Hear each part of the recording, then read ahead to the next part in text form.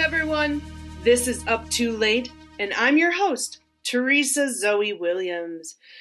For this month of June, as part of our Light Up the Night series, everyone who joins my Patreon at any tier will receive a free holy card of their choice from the Modern Saints, in addition to all of the other tier rewards. So check out the selection at themodernsaints.com and become a patron at patreon.com/Teresa Zoe. Too much summer, too much fun, up too late. Tonight my guest is Disney Vacation travel specialist Jordan Sisson. She's phenomenal at her job, a great friend, and also, if you couldn't tell, a Disney-phile. We're going to have a lot of fun later. Being a Disney-phile, by the way, has its perks. There's a whole world and vocabulary Disney-philes are privy to, and every day is like living in a world of fantasy. It's great. Disney is also pretty family-friendly, which is part of why my parents pushed Disney on us as kids so much. It wasn't like The Simpsons or Beavis and Butthead or those kind of shows. It was clean, good-natured, smart, and entertaining. So I, until recently, had never seen an episode of The Simpsons. Because of all of this, yay strict parents. I had no real way to watch it either, unless I wanted to drop the money on the DVDs, which I did not, because I didn't even know if I would like the show. But for someone who says her whole shtick is being at the cross-section of faith and pop culture, I was seriously deficient in this area. Well, what do you know? The Simpsons recently landed on a streaming service. What streaming service, you ask? Disney Plus. So, the very thing my parents used to shield me from things they deemed inappropriate and undesirable provided me with that very thing. The best laid plans, am I right? So I've been watching The Simpsons now. I'm only a few seasons in, and it's really good. Now I have another thing to add to my list of reasons I hate my parents. I wonder what's on my kids' list. Ooh. Welcome to the show! If you haven't gotten your COVID-19 vaccine yet, please do so as soon as possible. It helps protect you and others from this deadly disease. We do not want to tempt the Four Horsemen.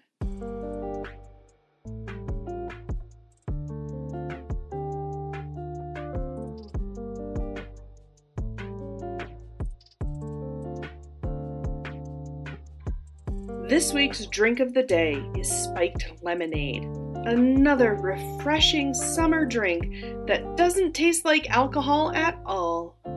Ooh, I'd better not stand up for a while, though. Pinkies out! And now for a dramatic reading of Scripture. This week's reading comes to us from the book of Joshua, chapter 6, verses 1 through 19. Now Jericho was in a state of siege because of the presence of the Israelites. No one left or entered.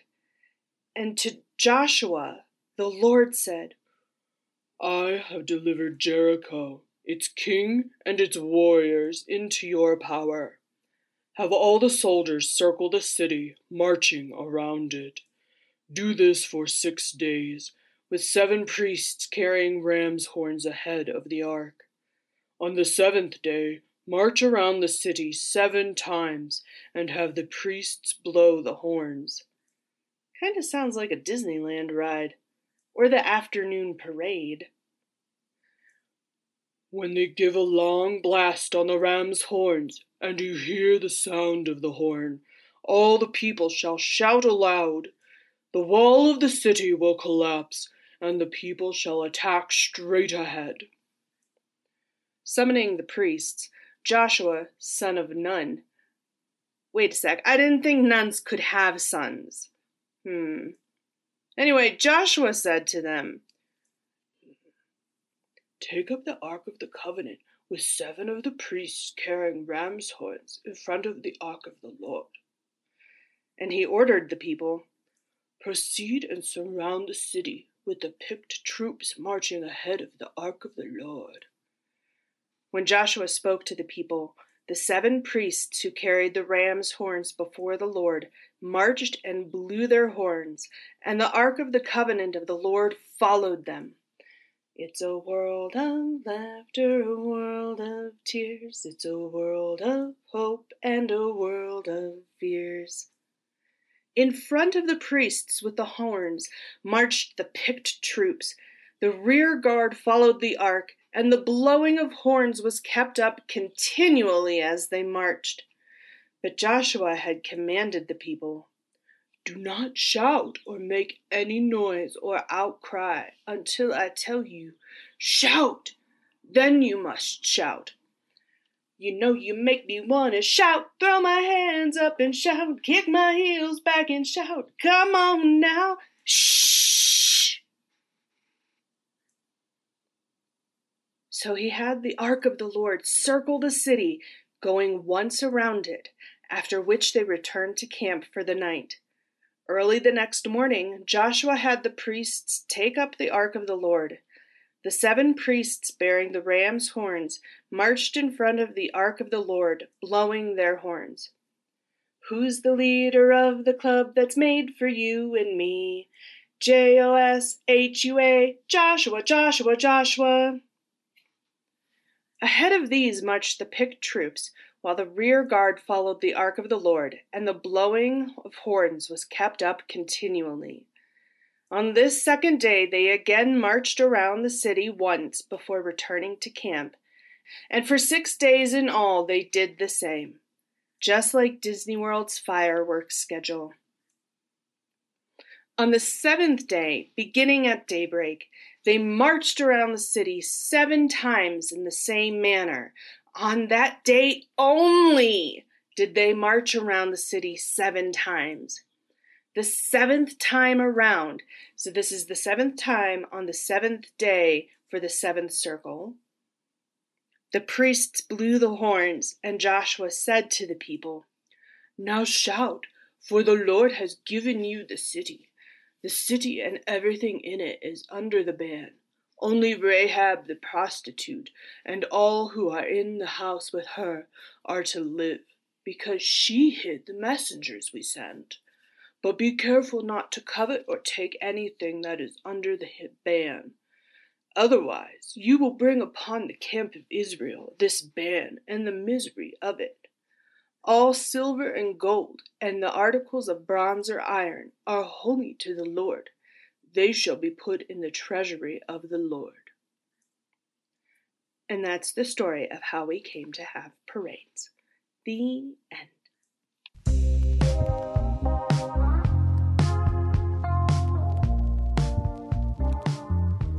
And now for our special guest of the week, Jordan Sisson. Welcome, Jordan. Hi, Teresa. Thanks for having me. Thank you so much for coming on the show. I'm super excited for you guys to meet Jordan. But first, we're going to play a game. And this one is Disney Characters Catholic Association word game. What a mouthful. So I'm going to say a Disney leading lady because we're 2 ladies tonight. And Jordan will tell me which saint it makes her think of. Are you ready, Jordan? I'm ready as I can be. That's all we ever ask. Okay, the first leading lady is Mulan. Okay, so this feels like a no-brainer, but I'm going to go with Joan of Arc. Yeah. I mean, the parallels are pretty gosh darn obvious. I mean, you have Mulan who goes to fight for her country, and that's exactly what St. Joan did. So. Yep. And they both dressed as men. I mean, seriously, if you don't know the story of St. Joan of Arc by this point in time, maybe catch up on it. And if you've never seen Mulan, you're seriously missing out. This is one of Disney's at its best. This is one of Disney's at its best. All right, let's do the next one. How about Ariel? So I went with St. Cecilia, and that's probably a bit obvious. because obviously Saint Cecilia is the patroness of music. But I feel like that's something that gets like forgotten about so often when we're talking about Ariel. Like everybody knows that she's a mermaid. Everybody knows that she lives in the ocean. Everybody knows that she loses her voice, but we always forget that she was like this like prodigy musician in her family. Yeah. So that's why I thought of Saint Cecilia. All right, here's a very classic princess, Cinderella. So this one I actually learned from you. I'm going with Saint Germain. Yes. Because I seriously knew nothing about her until I met you and we started talking about this stuff. Yeah. And like, I mean, I seriously wonder if the inspiration for the Cinderella fairy tale actually came from Saint Germain, just because just like with Mulan, like the parallels are just so obvious. You know, Cinderella's mantra is basically have courage and be kind. And that's exactly what she did. Yeah. Yeah. Okay. We got to move on. How about Tinkerbell?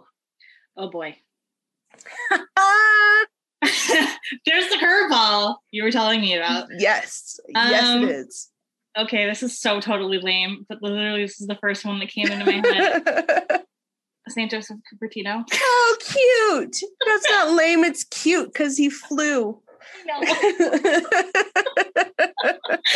best I can do. Love it. All right. How about this one? The next princess is Belle. So I went with Saint Therese, and I feel like that's like a give me one. But like, here's my reasoning. Like, bear with me. Obviously, France. Obviously, the Rose connection. Yep. But I was thinking about Belle, and I'm like, okay, I feel like there needs to be a connection with the doctor of the church. Like, because she's super so smart. Yes. Yeah. So how about this one? This might be another curveball. Giselle from Enchanted. Okay, so that was another one that I didn't think about, but here's off the top of my head, St. John, because like compare, like, so I always think of like Peter and John as, I don't know, opposites. Like you have Peter, who's like this very serious, like, choleric guy, and then John is like crazy, like very bubbly and stuff. Who were you thinking of? That's actually one that I was just like, so you cheated. Sometimes you I tried cheat. to make me. Yes. That's you tried to put me on the spot and then didn't even. It's my show. I can do what I want. But I like that connection though. Last but not least, Sophia the First. We are both moms of girls, and so we are quite familiar with this cartoon. Oh gosh. You know, she's another one of those ones that is like, she's like sugary sweet almost. Yeah. At least on the surface level. I don't know, you got me. Because I wasn't even thinking about it. I should have known. I should have known. I know you. I should have known, but I didn't know. That's right. I'm kind of a rascal. I was actually thinking Therese for Sophia, because the littleness, and Sophia is all about her littleness and learning how to be good, which sounds a lot like Therese as a child. Well, that's a wrap on the princess game. Thanks for playing, Jordan, and being such a good sport about it. Hey, that was fun. Good. I'm glad. Sometimes I worry. So before we move along, can you tell us a little bit about what you do and who you are and where we can find you? Sure. So my name is Jordan. I'm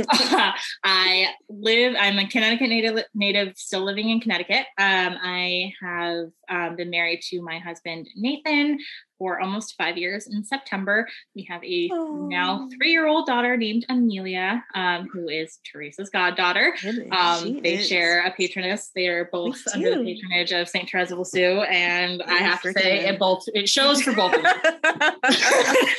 You're not the first person to say that to me. So by day, I am actually a communications officer in academia at a university, and by night / weekend / my spare time, I am a travel advisor specializing in Disney destinations, Universal, cruise lines, all-inclusives, all that fun stuff.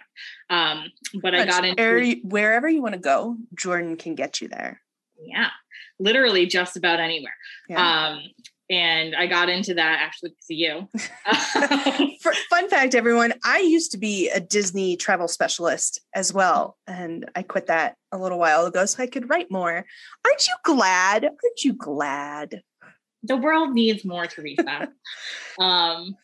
So yeah, that's what I do on basically whenever I have a free moment, because I grew up going to the Disney parks and was basically raised during peak Disney Renaissance, and I love all things Disney. I am 100% a Disney-phile, and it's been so much fun over the last 3 years to be able to help other families experience the same Disney magic I experienced growing up. Yeah. In a completely new way. And especially now going to the Disney parks, specifically Disney World, is just so different than it ever has been. And it's really overwhelming, and it requires a lot of inside knowledge and navigation and stuff. And it's my job to help everybody kind of tune out the noise and focus in on what actually matters when it comes to planning that dream Disney vacation. And your services are completely free, right? Absolutely. So this is not like going to a travel advisor, like in a brick and mortar, where they charge you like a surcharge for their services. Jordan is completely free for your use. There's no extra fees on top of your vacation for using her service, which is why it's such a great deal to do this and to have someone do this for you. Exactly. Yeah. So that's Jordan. Great. Thank you so much. So where can we find you? So the best... Where do you want to be found? That is a better question. Yeah. I'm on Twitter, but I'm like not super active there anymore. I use Twitter most frequently when I used to be a journalist. But if you want to find me on Twitter, I'm at by Jordan Sisson, my first and last name. That's JORDANSISSON.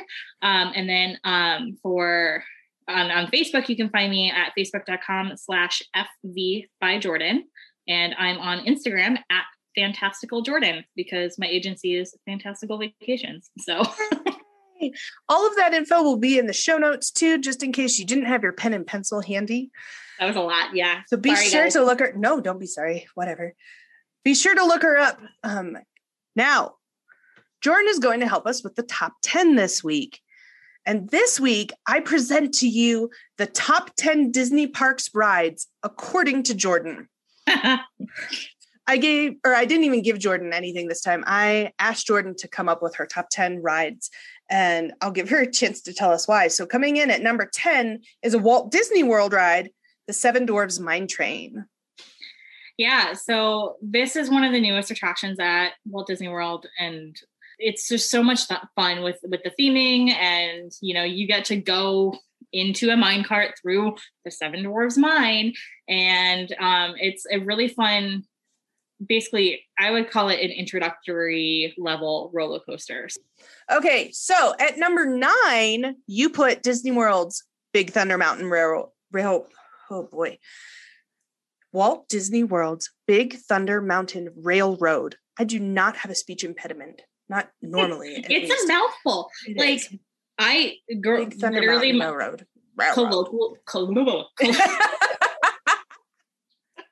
Colloquially, my family refers to this as just Thunder Mountain, and I'm sure most people do too.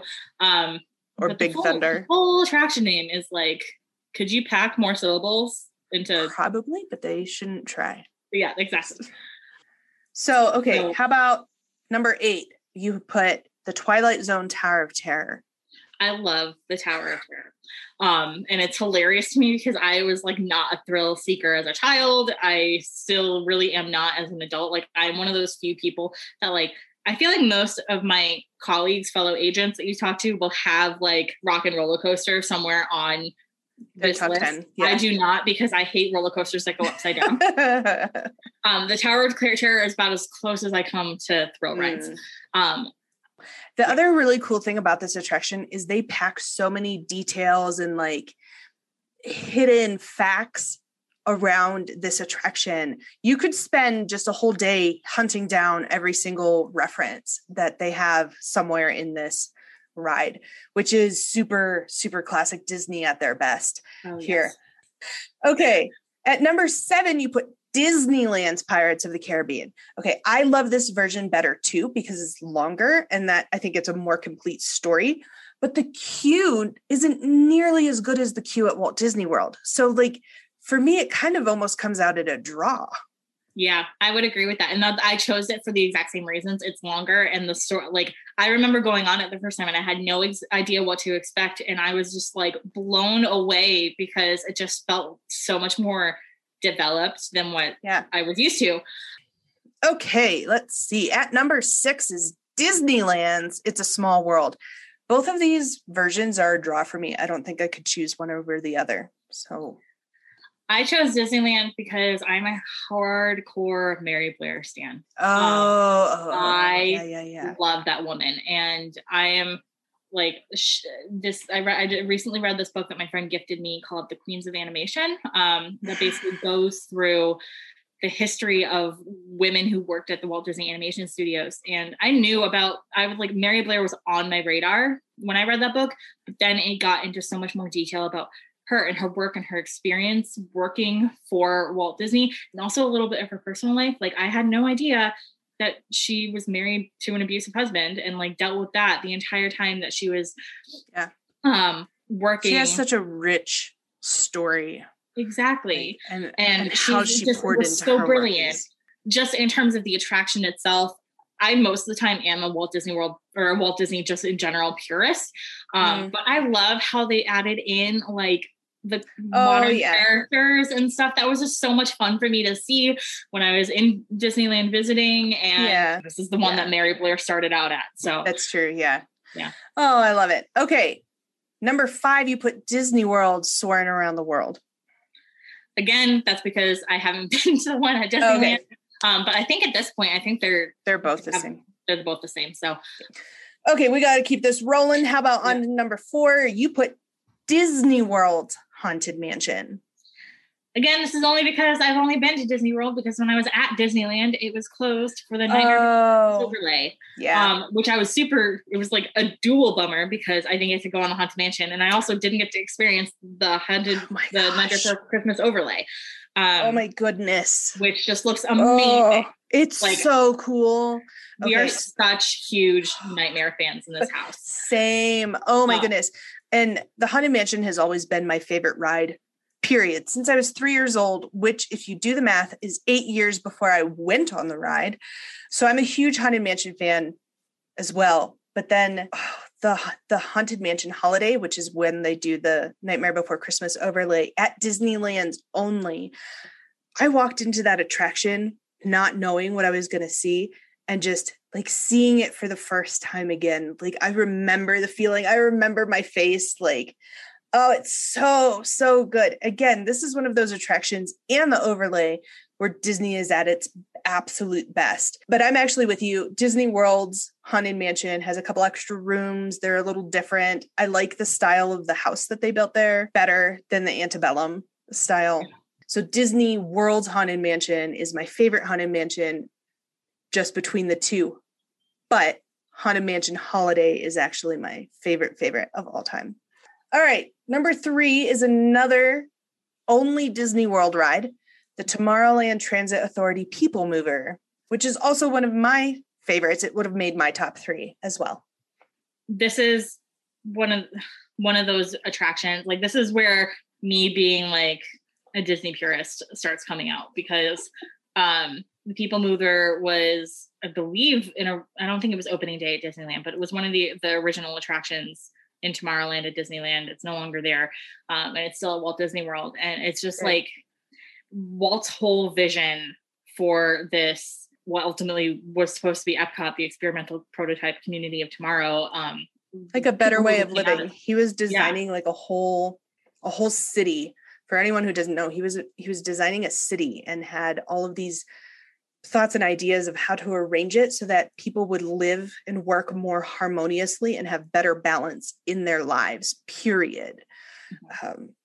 Which after living in Los Angeles, I can't imagine why he would want that. I love Los Angeles, but man, it can be a real bummer. But coming in at your number 2 is Spaceship Earth, which is also only found at Disney World. Yes. And that's the attraction that's inside the big golf ball. We hate saying this. It pains us both, but for your sake, listeners, for your sake, the golf ball at the entrance of Epcot. Yes. It's so funny because this has always been one of my favorite attractions. And like my parents thought I was just such a weird kid for like this to be one of my favorite rides.